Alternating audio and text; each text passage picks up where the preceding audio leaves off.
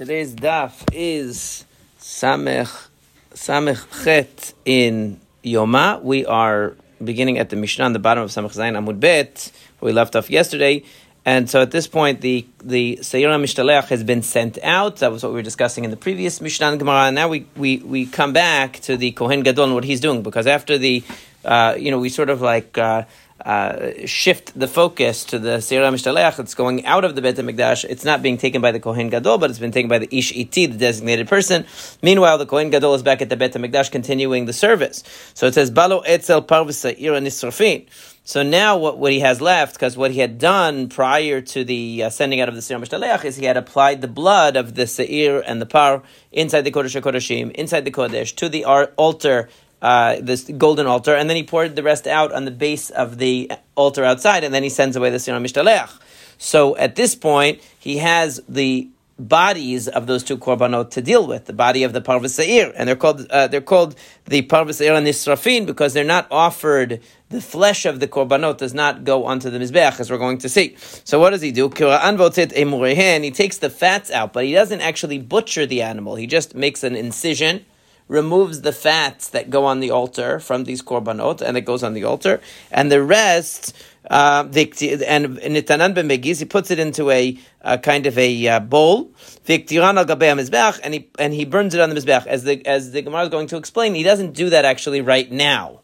But he places it first. The point is that he removes the fats from inside the animal. Then he braids them together. What he does is he places the body of the par and the body of the seir together, sort of like combined, almost like braided together, combined together on poles that are then carried out to where it's going to be burned. He himself doesn't take it out to be burnt, but other people bring it out to be burnt. And Rashi explains that basically what they did was they had two in front and two. It says 4 people would carry it, 2 in the front and 2 in the back, using 2 poles. So they had 2 poles, 4 people. So 2 people on one side, 2 people on the other side, holding each pole. And they had the bodies of these animals sort of draped over these 2 poles and woven, sort of like interwoven together, so that they stayed on there, and they would carry them out. And we know that the Torah says that the one who burns these korbanot becomes tamei. At what point does it become tamei? So according to the Tanakh Kama, mishiyatz'u chutz chomat ha'azara. According to the Tanakh Kama, that's from the moment that they leave the Beit HaMikdash. No, it's from when the fire catches the majority of these korbanot. So the point is that, like we've seen before, we have a similar argument that we saw by the Seir HaMishtaleach. Is it when the person bringing the Seir, because the Torah says that the Seir HaMishtaleach, the person who sends out the Seir HaMishtaleach, is going to become tamei. So when does that tum'ah happen? When he leaves the area of Yerushalayim, or when he pushes over the Seir HaMishtaleach? In other words, is it the beginning of the process, so to speak, or the conclusion of the process? And in the same way, we're arguing here, the Tanakh Kama is saying, as soon as they take those korbanot out to be burned, that's when the tum'ah comes in. Or no, when they're actually burning is when the tum'ah comes in. Because the Torah just says, vasoref otam. It says that you take it out, and it says the one who burns it is going to become tamei. The question is, when does the process of burning begin? When you leave the Beit HaMikdash and you're taking it to be burned, or when you actually burn it? And that's the machlok that we're going to see. Now the Gemara says, because that's what it says in the Torah to do, to take it out, and to burn it. That's what it says. Only the Yom Kippur one. That's not in a korban. It's not a korban. That's different. That's Paraduma is not a korban. It's never in the Beit HaMikdash. Never in the Beit HaMikdash. No, but there's these chataot are unique that they are taken outside to be burned. They're not offered on the mizbeach. Okay, there's only 4 cases of this. There's these 2 of the Yom Kippur. There's the case of the. There's 3 cases. There's these 2, the Parvis Seir that are taken out, and then there's the one of the communal korbanot that are brought when the community commits avodah zarah or makes a mistake Either one, they make a mistake because the Bet Din gave them a bad ruling, or the case of Avodah Zarah where they bring Parvis Sa'ir also, or when they just bring Par because the Bet Din made a mistake. So in those they're called Sirim Nisrafim or Parim Nisrafim. They're burnt outside of the Bet Hamikdash. The Torah says Votzi et kol hapar michutz hamachaneh. That's what it says.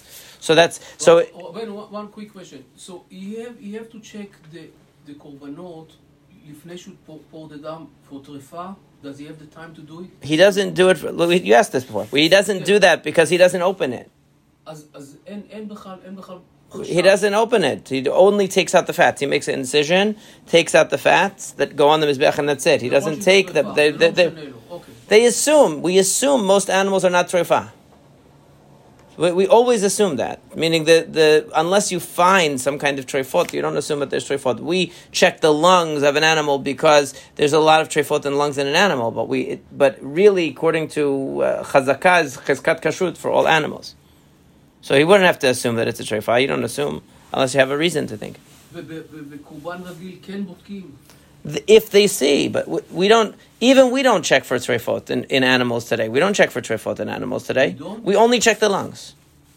We don't check all the other internal organs that they could have. They could have a treifot in. There's 18 different things that it could make an animal treifah you could check for. We don't check for any of them. Only the lungs, because the lungs are very sensitive, and it's common to find a needle in there or something like that the animal ingested. It went into the trachea. But everything else is not common. We don't ever check. Only if we see it, we say it's a treifah. We never check for the other treifot, only the lungs. Yeah, so here they didn't check it because they don't have to. Even for regular animal, you don't actually have to. If you lost the lungs, let's say, we learned about it. If they disappeared, then you assume it was probably good. You don't have to assume it was bad. We assume the best. Yeah. So anyway, no. So they didn't have to check. Now, the Ktiran Salkadatach, are you telling me that they actually at that moment the Kohen Gadol puts the fats of the korban on the mizbeach? It's not really true. No, rather say lehaktiran. He's going to later. In other words, what he does is he takes at this point. He needs to send the bodies of the parvis sa'ir out to be burnt. So he has to remove the fats from the parvis sa'ir that are going to go onto the mizbeach. He removes them and puts them in a bowl, but he doesn't actually offer them yet. He actually offers them towards the end of the avodah when he's bringing the tamid of the afternoon, the musaf, and then the tamid of the afternoon. That's when he places those fats on the altar. Right now, he's not placing anything on the altar. He's just sending the bull and the goat out to be burnt, and then he's going to do something else. So it's telling you what he's going to do later. Now, Amar Rabbi Yochanan. So it says they braided it together. Amar Rabbi Yochanan came in kli'at. They kind of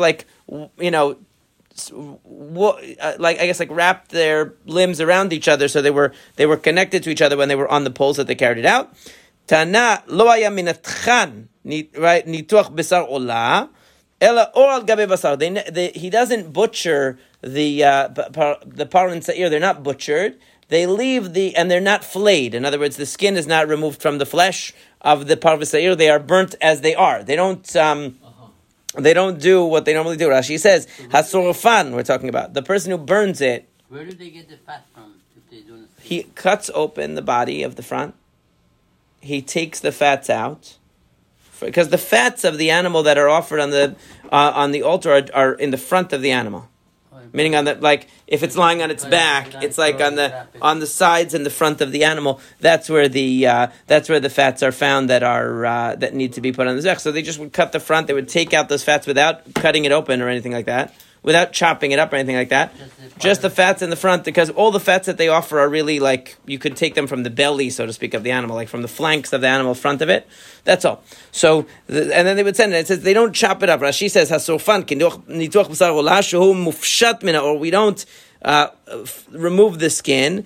And we don't do the processing to the flesh of the animal that they would do for an olah, because an olah, they skin the animal, chop it up, and put the flesh on the mizbeach, and actually the kohanim get the skin of the olah, the korban olah. The skin and the flesh are all burnt together.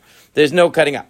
Now the question is, where do we get that from? Titani, we learned in a brighter Rabbi Omer. Rabbi says, Ne'emar kan or ubasar uperesh. It says here, or ubasar uperesh. Or ubasar uperesh means that it says regarding the korban of the parvis sa'ir, the bull and the goat of Yom Kippur, it says three things. It says you should burn et orotam vet besaram vet pirsham. It says you should burn the skin and the flesh, and perish is the contents of the inside. In other words, normally when they would bring a korban, they would chop it up and they would also cleanse it to get the, whatever waste or whatever is in the intestines and stuff like that. They would clean it out. Right? They wouldn't put the perish, they wouldn't put the waste products inside the korban on the mizbeach. But for this, they just burnt it as is. They didn't clean it, they didn't do anything like that. The only thing they did was extract the fats like we saw before. So it says, he burns the paraduma completely, he doesn't touch it, he doesn't touch anything. It's talking what's inside. Why would they take it? Why would they take that from on the floor and put it in? I don't know, I'm asking. That's not part of it anymore. It's talking about what's inside the body, though. Shows it inside? Of course. Okay. Why would they take poop off the floor, put it inside the thing? I don't know. No. It's saying that what it means is they don't clean it. They're not, whatever's inside the body, they just take it as is, right? Okay. So and paraduma is different. You can't really compare because paraduma is just burnt into ashes. It's totally, yeah.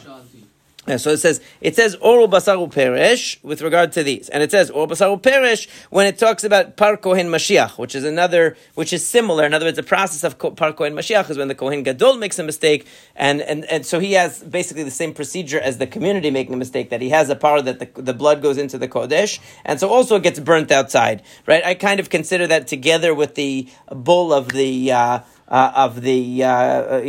community. It's the same procedure, but it's done only for the Kohen Gadol. So the point is, it says in both of those cases that we burn everything that it has. We burn its flesh, its skin, whatever is inside the intestines. We don't take it out, right? Just like over there, they cut it up to burn it because otherwise it won't burn easily, but they don't skin it. In other words, the idea is that they chop it up in order to facilitate the burning, but they do not skin it and they don't clean anything out. Right? How do we know over there that that's true? Because it says in the pasuk regarding the Kohen Gadol's offering, it says there's two psukim next to each other. It says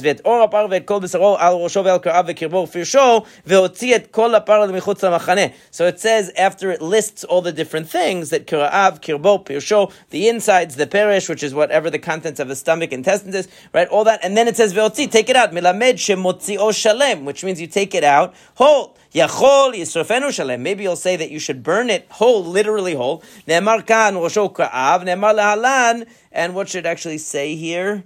It should actually say rosho v'uchra'av. So it says the head and the legs. Ma lahalan al yidei nituach, afkan al yidei nituach. So just like it says in a regular olah, rosho ukra'av, meaning even though the whole olah gets burnt on the mizbeach, but they chop it up first, right? So just like by the olah, we chop it up, we also chop up the part of the seir that we're burning outside. We just don't chop it up and skin it and clean it. With the olah, we skin it and we clean it. So we chop it though. So it says we don't burn it whole, we chop it. So therefore, so then you might say malalan al yedei hefshet, afkan al yedei hefshet. So maybe you should also skin it. Talmud lamar v'kirbo firsho. That's why it says v'kirbo firsho. The insides and the contents of the intestinal, the intestines and stomach. So my Talmudah, what do we learn from there? Amar Rav Papa, kishem shepirsho b'kirbo, kach basar be'oro. Just like its perish is inside, so too the flesh is in the skin. In other words, we don't remove anything from anything. So just like you see that the contents of the intestine, the contents of the stomach are still inside the animal, so too we see that the skin is still, so to speak, the flesh is still inside the skin. So we learn one thing from the olah, but we distinguish from the olah that like the olah we chop it up and we burn it in pieces. But unlike the olah, we don't clean it, we don't clean out the intestines and this and that, and we also don't skin it. Okay? Only you take the emurim. Just the emurim just means the fats. Just the chilev that they take. That's it. That's the only thing. So now, when does the person who burns these korbanot become tamei? It says they take it outside and they burn it. Okay, we didn't get to the answer of the question yet, but Rashi says that there's that the version that he had was mistaken, but I think that the version that we have in front of us now is actually better. So anyway, I think it matches like what Rashi has pretty much. But the point is that it says that you should take it out and burn it. So lehalan ata noten lahem shalosh machanot, v'kan ata noten lahem machane achat. Over there, you give 3 machanot, and here you only give 1 machaneh. In other words, there were 3 different machanot, we learned that in the Midbar there were three. There was Machane Shechina, which is the Bet HaMikdash, meaning the Mishkan. There's what's called Machane Leviyah, which are where the Levi'im are, which is around the Mishkan, and there's called Machane Yisrael. So sometimes when it says Chutz HaMachane, it could just mean outside of the Mishkan. Sometimes it says Chutz HaMachane, it means outside of all three of the Machanot, meaning completely outside of the camp altogether. Like a Mitzorah is go outside the Machane means completely outside, right? Some types of Tum'ah have to be outside the Bet HaMikdash, but they're allowed to go on Har HaBayit. Har HaBayit is called Machane Leviyah. Right so that's why a person who's Balkari, he's not allowed to go on Har HaBayit, but if he's Tememet, he's allowed to go on Har HaBayit. Right, so because that's the type of tumah is allowed in Machane Leviyah, just not in Machane Shechina. So there's different levels. So the point is, it says take it out, and so Rashi explains that when really the text is talking about taking things out of the three machanot. Okay, Yotzi el Mechutz HaMachane. That pasuk is talking about the korbanot of Yom Kippur, but it says take it outside of the camp. You might think that means take it outside just of the Mishkan and burn it right outside, or right outside the Bet HaMikdash. Like, you don't have to go any further than that. You might have thought that it means right outside. So it says, over there, you give three machanot, and here you give only one machane. Meaning, in other cases, in the case of the Kohen Gadol and the community's par that they bring when they make a sin, normally it's brought outside of all three machanot. And here you just say you have to take it out of one machane. That's what it sounds like. How could it be that for the other parim you have to go outside of three machanot, meaning you have to be completely outside of the Machane Yisrael even, which would mean you have to be outside even of Jerusalem in today's terms, outside of Jerusalem to burn it. And this one of Yom Kippur, you could be inside Yerushalayim. How could it be? So how could that be? It says, Ata omer chutz shalosh machanot. Right? In other cases, you say three machanot. So it says, Im ken lama nemar mechutz machane. So then why does it say, meaning, the Braita is saying it rhetorical question, meaning it doesn't literally mean that. It means that, obviously, if when it comes to the other parim, you have to go outside of all three machanot, then here also you have to go through all three machanot. So why does it say El michutz machane, sounding like you only have to leave one of the machanot?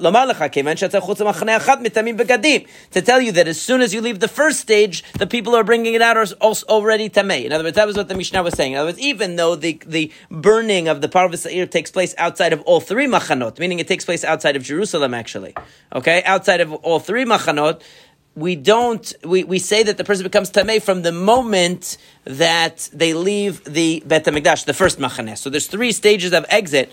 Once they leave the first one, they already became tamei. Now, v'atam minalan. How do you know over there by the power of the community that you have to leave all three machanot? Because it says take the entire bull outside of the camp. Chutz shalosh machanot, which means outside of three machanot.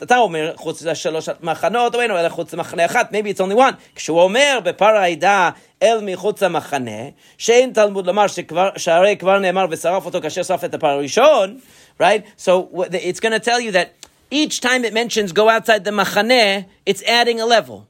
Okay, so what it means is when it talks about the first on the list, the first is the Kohen Gadol's chet. If you look at in Sefer Vayikra, the first example that it gives is of the Kohen Gadol's when he makes an error and he has to bring a special par that the blood goes into the kodesh and then it has to be taken out and burnt, and it says El michutz machane. Now, when it talks about the par ha'edah, which is when the community makes a mistake based on the bet din, it also says take it out of the camp. But it says you should burn it kasher saraf et par rishon. You should burn it the same way that you burnt the Kohen Gadol's par. Now we know the Kohen Gadol's par was burnt outside the camp. So why do you have to say take it outside the camp? You already told me that it has to be burnt the way that the Kohen Gadol's bull is burnt. So that's a second mention of el michutz machane that wasn't necessary. So that gives you another one. Badeshin. And then it says michutz machane that the deshin that you should take the trumat deshin after it piles up for a while. They take the deshin out to completely outside the camp, right? It says there michutz machane she'en talmud lomar. That's an extra word too. Because when it talks about burning the korbanot outside of the camp, it mentions El Shefech Hadeshin, that's the place that you pour the ashes from the Mizbeach. So we already know that it has to be outside the camp. So the point is that we have two extra mentions of outside the camp. The first one by the Kohen Gadol is tells you one.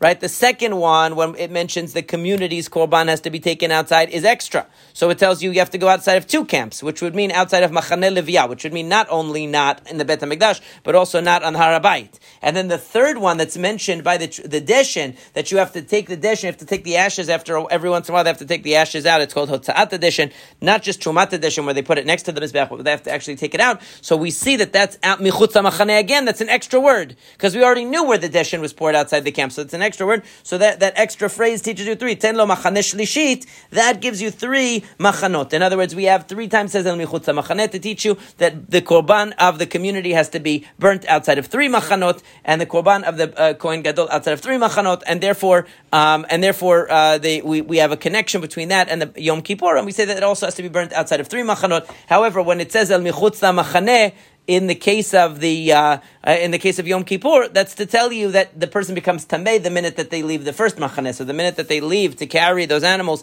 the Beit HaMikdash premises, they already became tamei, even though they didn't reach the place where they're going to burn it yet. Rabbi Shimon, what about Rabbi Shimon? Rabbi Shimon says that you don't become tamei when you leave the Beit HaMikdash the first initially. You only become tamei when you're actually burning the parvus hayir. So then, what do you need the extra word el michutz machaneh? So he says, "Hi michutz machaneh mayavidle." What's he going to do with that pasuk? He uses it for a different thing, which is Rabbi Eliezer Omer, Ne'emar kan michutz ha'machaneh v'ne'emar la'alan michutz ha'machaneh. It says regarding the para aduma also michutz ha'machaneh. Ma kan chutz shalosh machanot afad lahalan chutz shalosh machanot. They both have to be completely outside of the walled area of Jerusalem. Uma lahalan b'mizracha shel Yerushalayim. Just like the para aduma is burnt to the east of Jerusalem, facing the west, but to the east of it. Afkan b'mizracha shel Yerushalayim. Rabbi Shimon says also it's l'mizracha shel Yerushalayim. It has to be to the east of Jerusalem on the mountain that's facing that's facing the Beit HaMikdash. Now, so Rabbi Shimon is saying that pasuk el michutz machaneh is not teaching you that you become tamei the minute that you're carrying the parvus hayir outside the Beit HaMikdash to go burn it. It's teaching you where you burn it. You burn it to the east of Jerusalem. You don't burn it anywhere that you want. Okay, so that's what he does with that extra word el michutz machaneh. Everyone agrees you have to take it outside of shalosh machanot, which means you have to take it out of the Beit HaMikdash. Of course, you have to take it out of Har HaBayit. You have to even take it out of the walled area of Jerusalem. The question is, where do you have to burn it? So he says that's what that pasuk tells you. It has to be to the east, just like the para aduma is to the east. Okay, for Rabbanan, where do the rabbis say you burn it? Kedetanya, they have a different location. They say Echan Nisrafid, the tzfona shel Yerushalayim. They said that you burn Yom Kippur. We're not talking about the para aduma. Everyone agrees. The question is, where do you burn the one of parvus hayir of Yom Kippur? Since they don't have that extra word to connect the animals of Yom Kippur to the para aduma, so where did they decide that it should be burned? They said to the north. V'chutz shalosh machanot. That's outside of the 3 camps to the north of Jerusalem. Rabbi Yossi Omer, abet adeshen nisrafin. Rabbi Yossi says it should be burnt at the bet adeshen. It should be burnt at the place where where there are already ashes deposited from the mizbech, because it says el shefech hadeshin yisaref. It has to be burnt in the place where the deshin is placed, where the ashes are placed, which means there should actually be some ashes there from the mizbech from before, that you go there and you burn it on that place. That's what it should be. Now the implication is that not everybody agrees with that. That's only Rabbi Yossi. Amar Rava mantana de paliga led Rabbi Yossi. Rabbi Eliezer ben Yaakov. It's Rabbi Eliezer ben Yaakov disagrees with that. The Tani we learned in the Rabbi el shefech hadeshin yisaref shelishem deshin.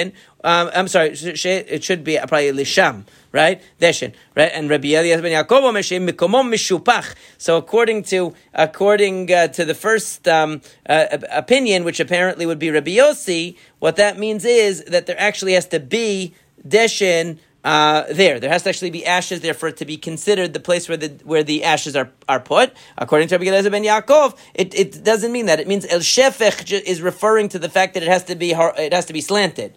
It has to be burnt on a place that is slanted, because it means makom meshupach means a place that is on an incline, so that it will so that like spills down. When you burn it, the ashes will spill down. That's what it means, a shefech hadesh, and it doesn't mean that there actually has to be ashes there. Okay, so that's the Amar Abaye. Abaye says v'dilba b'mkomom mishupach u'depligi. Maybe the argument between them is whether maybe even Rabbi Eliezer ben Yaakov agrees that there have to be ashes there, because after all, the Torah says you're supposed to burn the parvus hayir in a place where you put deshin, where you put ashes. Maybe even Rabbi Eliezer ben Yaakov agrees, and he's just adding something. He's adding also, it needs to be makom mishupach. It also needs to be a place that is on an incline or a decline, right? So it says, right? How do you know that it's actually a machloket? It could be that it's not a machloket about whether there have to be ashes there. Maybe everybody agrees that it should be burnt in a place that previously had ashes, because it says El Shefach Hadeshin Yisarayif. You're supposed to burn it on the same place as the ashes. The only question is, does it have to also be a place which has a decline or incline, a sort of slanted area? That's where the machloket is. Tanu Rabbanan v'asoref hasoref mitamei begadim v'lo metit et ha'ur v'lo meseder et ha'malacha. The person who burns the animals is the one who becomes tamei, not the one who lights the fire, and not the one who sets up the wood. This is the person who actually helps at the time. In other words, anyone who's actually helping with the placing of the flesh on the fire. Maybe you'll think that even after these korbanot become totally ashes, if somebody touches those ashes, they'll become tamei. Only when they are still in some, there's still some if it's, you have to be able to recognize it as the body of the korban. Once it becomes ashes, it will not create tumah anymore. So as long as it's being burnt, from the moment that it's being burnt, and while it's involved in being burnt, it still conveys tumah. As soon as it's reduced to ashes, it doesn't convey tumah anymore. Rabbi Elazar, Rabbi Shimon Omer, hapar mitamei, that the bull is what creates tumah. Nitach habasar eno mitamei begadim. But if the flesh is like melted down, in other words, it's totally loses all semblance of any kind of flesh, so then it no longer conveys any tumah. My benayu, what's the machloki? Benayu the shavia charucha, that if you burnt it to a crisp, in other words, according to Rabbi Elazar, even if you burnt it, you charred it so much that it's like a charcoal. It's really burnt. So it's really a burnt piece of meat, but it's totally burnt, like it becomes like charcoal. He would say that is also not mitamei, but according to Tanna Kamma, it has to actually be reduced to ashes, right? So that's what Rashi says. According to the Tanna Kamma, until it becomes ashes, it will still convey tum'ah. But according to Rabbi Elazar, Rabbi Shimon, shavia charucha lo mitamei. It's not called flesh of a bull anymore if it became a piece of charcoal, even though it's not ashes yet. The whole thing, any of it. But it's saying if it has to be ashes, according to the Tanna Kamma, it has to be ashes. According to him, if it's a chunk of meat that's totally burnt, like black burnt, that's also the same as ashes, according to Rabbi Elazar, Rabbi Shimon, because it's totally destroyed, right? So that's the question: is at what point does it no longer convey the tum'ah? This is, of course, all going according to Rabbi Shimon's opinion that only the burning of the actual par is what makes them tamei. The leaving of the Bet Hamikdash itself does not make the people carrying it tamei. Now the Mishnah says, "Amru lo leKohen Gadol igia seir lemidbar." They would say to the Kohen Gadol, the goat has reached the desert. Right? They would tell him when it reached the desert because he had to wait for it to reach the desert before he could proceed with the next step of the avodah. How did they know when it reached there? They would have stations along the way, going all the way to the midbar. They would wave flags. They would wave, So when he would get to the beginning of what was considered the midbar, the first guy would wave his flag, the second guy would see it, he would wave a flag, third guy would see wave a flag. So they would see it all the way back in the Bet HaMikdash. They had a line of flags. Okay, and that was how we would know. There's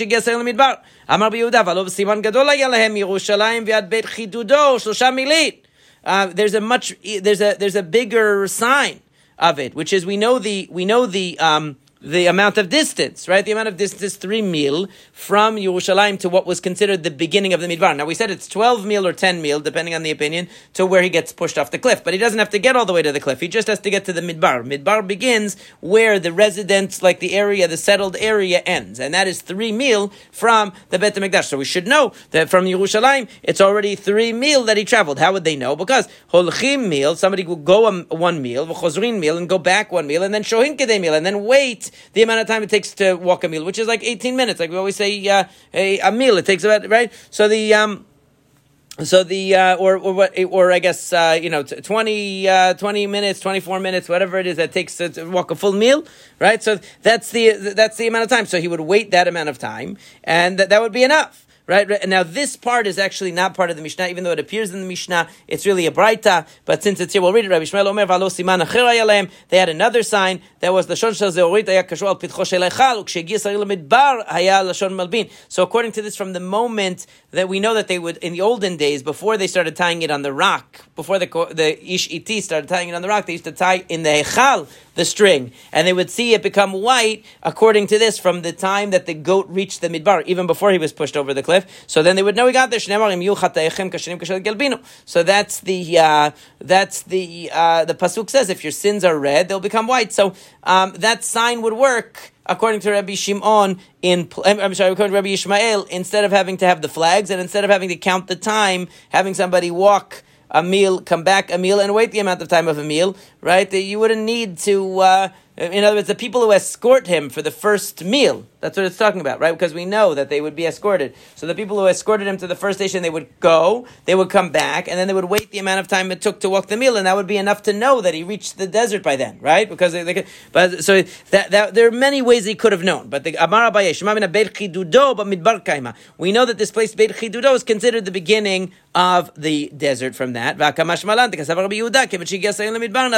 You see from this that according to Rabbi Yehuda, from the moment that the Sa'ir reaches the Midbar, the mitzvah is accomplished to the extent, at least, that now the Kohen Gadol can continue. Meaning we don't have to wait till the goat is pushed off the cliff, because that will take much longer, because traveling a whole the 12 meal, right, if we say, that's going to take like a couple of hours. Yeah, right? Yeah, so it's much longer of a trip, because if you say a meal takes, let's say, around roughly 20 minutes, whatever, to walk, so then you're going to say, if he's going 12 meal, so that's already several hours, that's already 4 hours walk. So once he does the first hour, so now the Kohen Gadol basically can continue with the service and move on.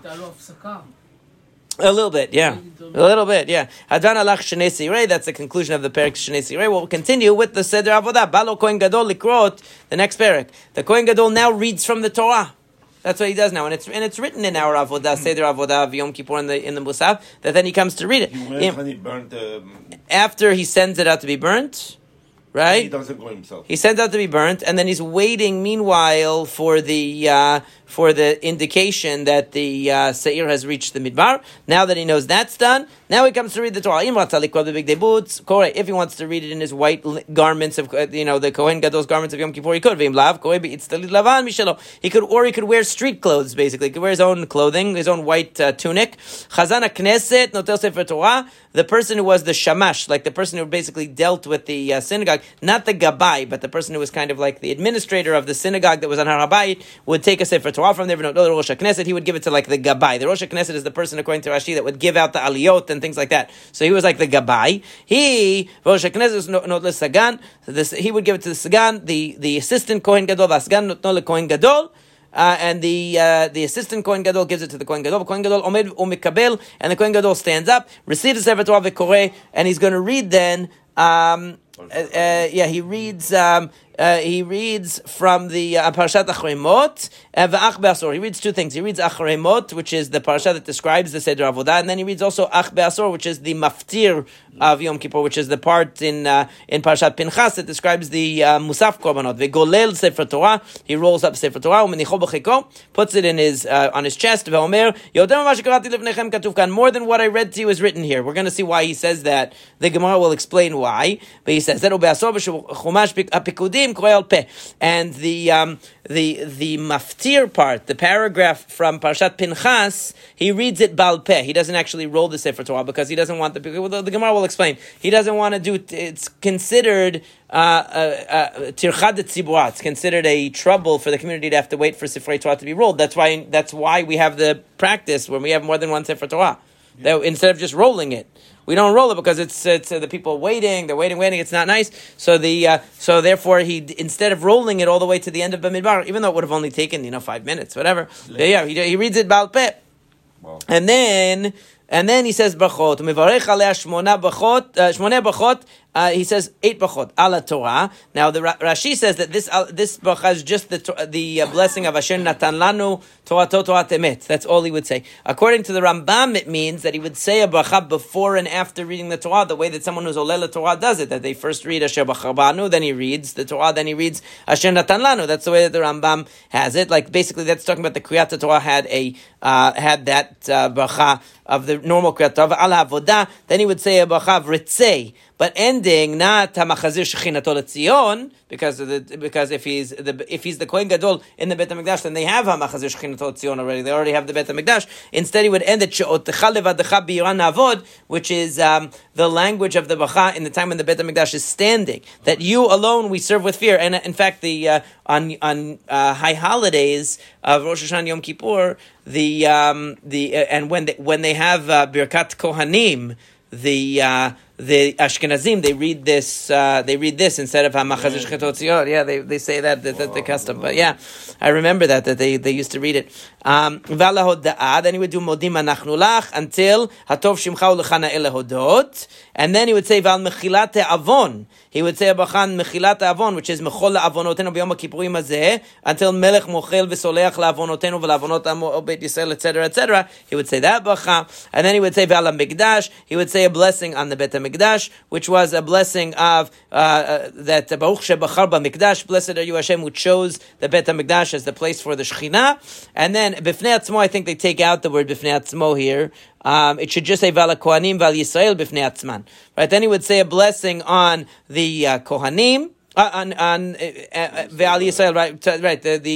The Gra adds Val Kohanim Val Yisrael Bifnei Atzman Val Yerushalayim Bifnei Atzma, and then he would say Abachan Yerushalayim. So right, and now we have in our Mishnah. Then it says Val Kohanim Bifnei Atzman. So the Gra has a different order. Val Sharat Tefillah. Now what are the brachot? So on the Kohanim, he would say Blessed are you Hashem Shebachar B'Saro Shel Aaron, and Baruch Shebachar B'Yisrael. So thank you, Hashem, that you chose the Kohanim, that you chose the Jewish people, and that you chose Yerushalayim. And then Vel Shara Tefillah, that's a blessing that ends Shomea Tefillah that the Gemara is going to explain. But he said 8 brachot is the point. If a person is watching the Kohen Gadol read on Yom Kippur, he's not going to see the bull and the goat being burnt. And if a person sees the bull and the goat being burnt, he's not going to see the Kohen Gadol reading. The reason why, not because, right, meaning it's two different places, not because you're not allowed to watch both of them, but they're in two different places and they were happening at the same time. And they're happening at the same time. It's just trying to tell you that these two things were going on simultaneously, right? That's what it's trying to say. Simultaneously, these two things were going on, so you couldn't see both at the same time. Now, from the fact that right? It's different parts. It's like different parts of the Tfilat Musaf. Yeah, it is. Yeah. So now he says, Did the Mishnah need to tell us? We know. What? Which thing? The guy burning outside and the guy saying... It's just trying to tell you that they weren't staggered, because you might have thought, since it said before that he sent out the Parim HaSofim and then he waited for the Seir to go, you might have thought, oh, well, that's maybe by the time the Seir gets to the Midbar, maybe the Parv Seir already burnt. And therefore, he's reading afterwards. Like, you wouldn't know that, no, actually, by the time they took the Parv Seir out also to be burnt, and the Seir Lazazel gets there, if you count the distance it would take to go from one place to the other, also it ends up being a simultaneous. Yeah. Now, the Gemara says, from the fact that he's allowed to read in his own clothes, Mikal de Kriya Lav Avodahi, obviously that means the Kriya is not an Avodah, because if it were considered Avodah to read the Torah, then he would not be able to read in his regular clothes. Boots, Korei. But on the other hand, it says, if he wanted to read in his Bigdei Kehuna, he's allowed to. So, Shamat Mina, Bigdei Kehuna, Nitnu Le'anot Ben. You see from that even when the Kohen Gadol is not involved in Avodah, he's allowed to wear the Bigdei Kehuna, because, in other words, you can't have it both ways. If the Kriya is considered an Avodah, so then he shouldn't be able to wear his regular clothes. And if it's not considered Avodah, how could he be wearing his Bigdei Kehuna during that reading? Obviously, it's not considered a problem to wear the Bigdei Kehuna, even though what he's doing is not an avodah. The Gemara says, no, Dil Mashane Kriya, de Tzorech Avodahi. We could distinguish, because even though the Kriya is not avodah itself, it's Tzorech Avodah. In other words, we wouldn't consider the reading of the Torah actually part of the avodah of Yom Kippur. So he doesn't have to wear his Bigdei Kehuna while he's doing it. However, if he's if he wears the Bigdei Kehuna, it's okay because it's tzorech avodah. It's not unconnected to the avodah. It has a relationship. It's connected to the avodah, and therefore he's allowed to wear the Bigdei Kehuna when he's reading it. Then the Gemara is going to get into a discussion of whether or not Kohanim are allowed to benefit from the Bigdei Kehuna when they're not actually involved in the avodah. But it's going to go all the way to the end of the next Amud, so we'll leave it for Shabbat.